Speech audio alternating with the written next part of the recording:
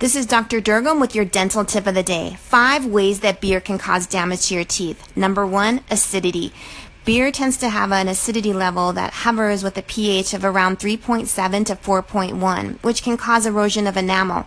We tend to like to be around beverages that are around 7, which is a neutral pH, so you can see the difference of how acidic beer really is. The darker beers tend to be more acidic than the lighter ones. The sour beers are more acidic than the non-sour ones. Something to keep in mind when you're choosing.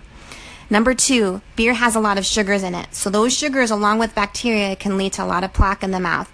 It's unavoidable if you're drinking beer, but it's something to keep in mind if you have other options.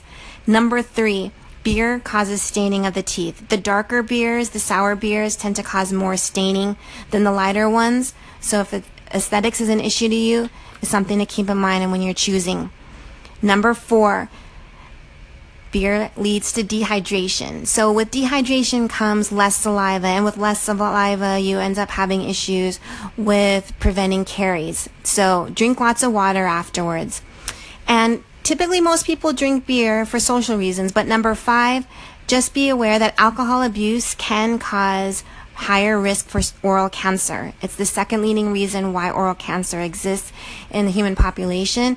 And if you overabuse drinks and beverages that have alcohol in them, you should keep that in mind and definitely see a doctor. So what can we do to try to improve the situation? Well, definitely don't drink slowly. Don't sip beer.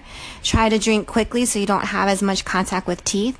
Drink lots of water afterwards, and don't brush your teeth right away. Wait 1 hour before you brush your teeth after those acidic drinks. Make sure always to keep a really good dental hygiene. This is Dr. Durgam. Hope you have a great day.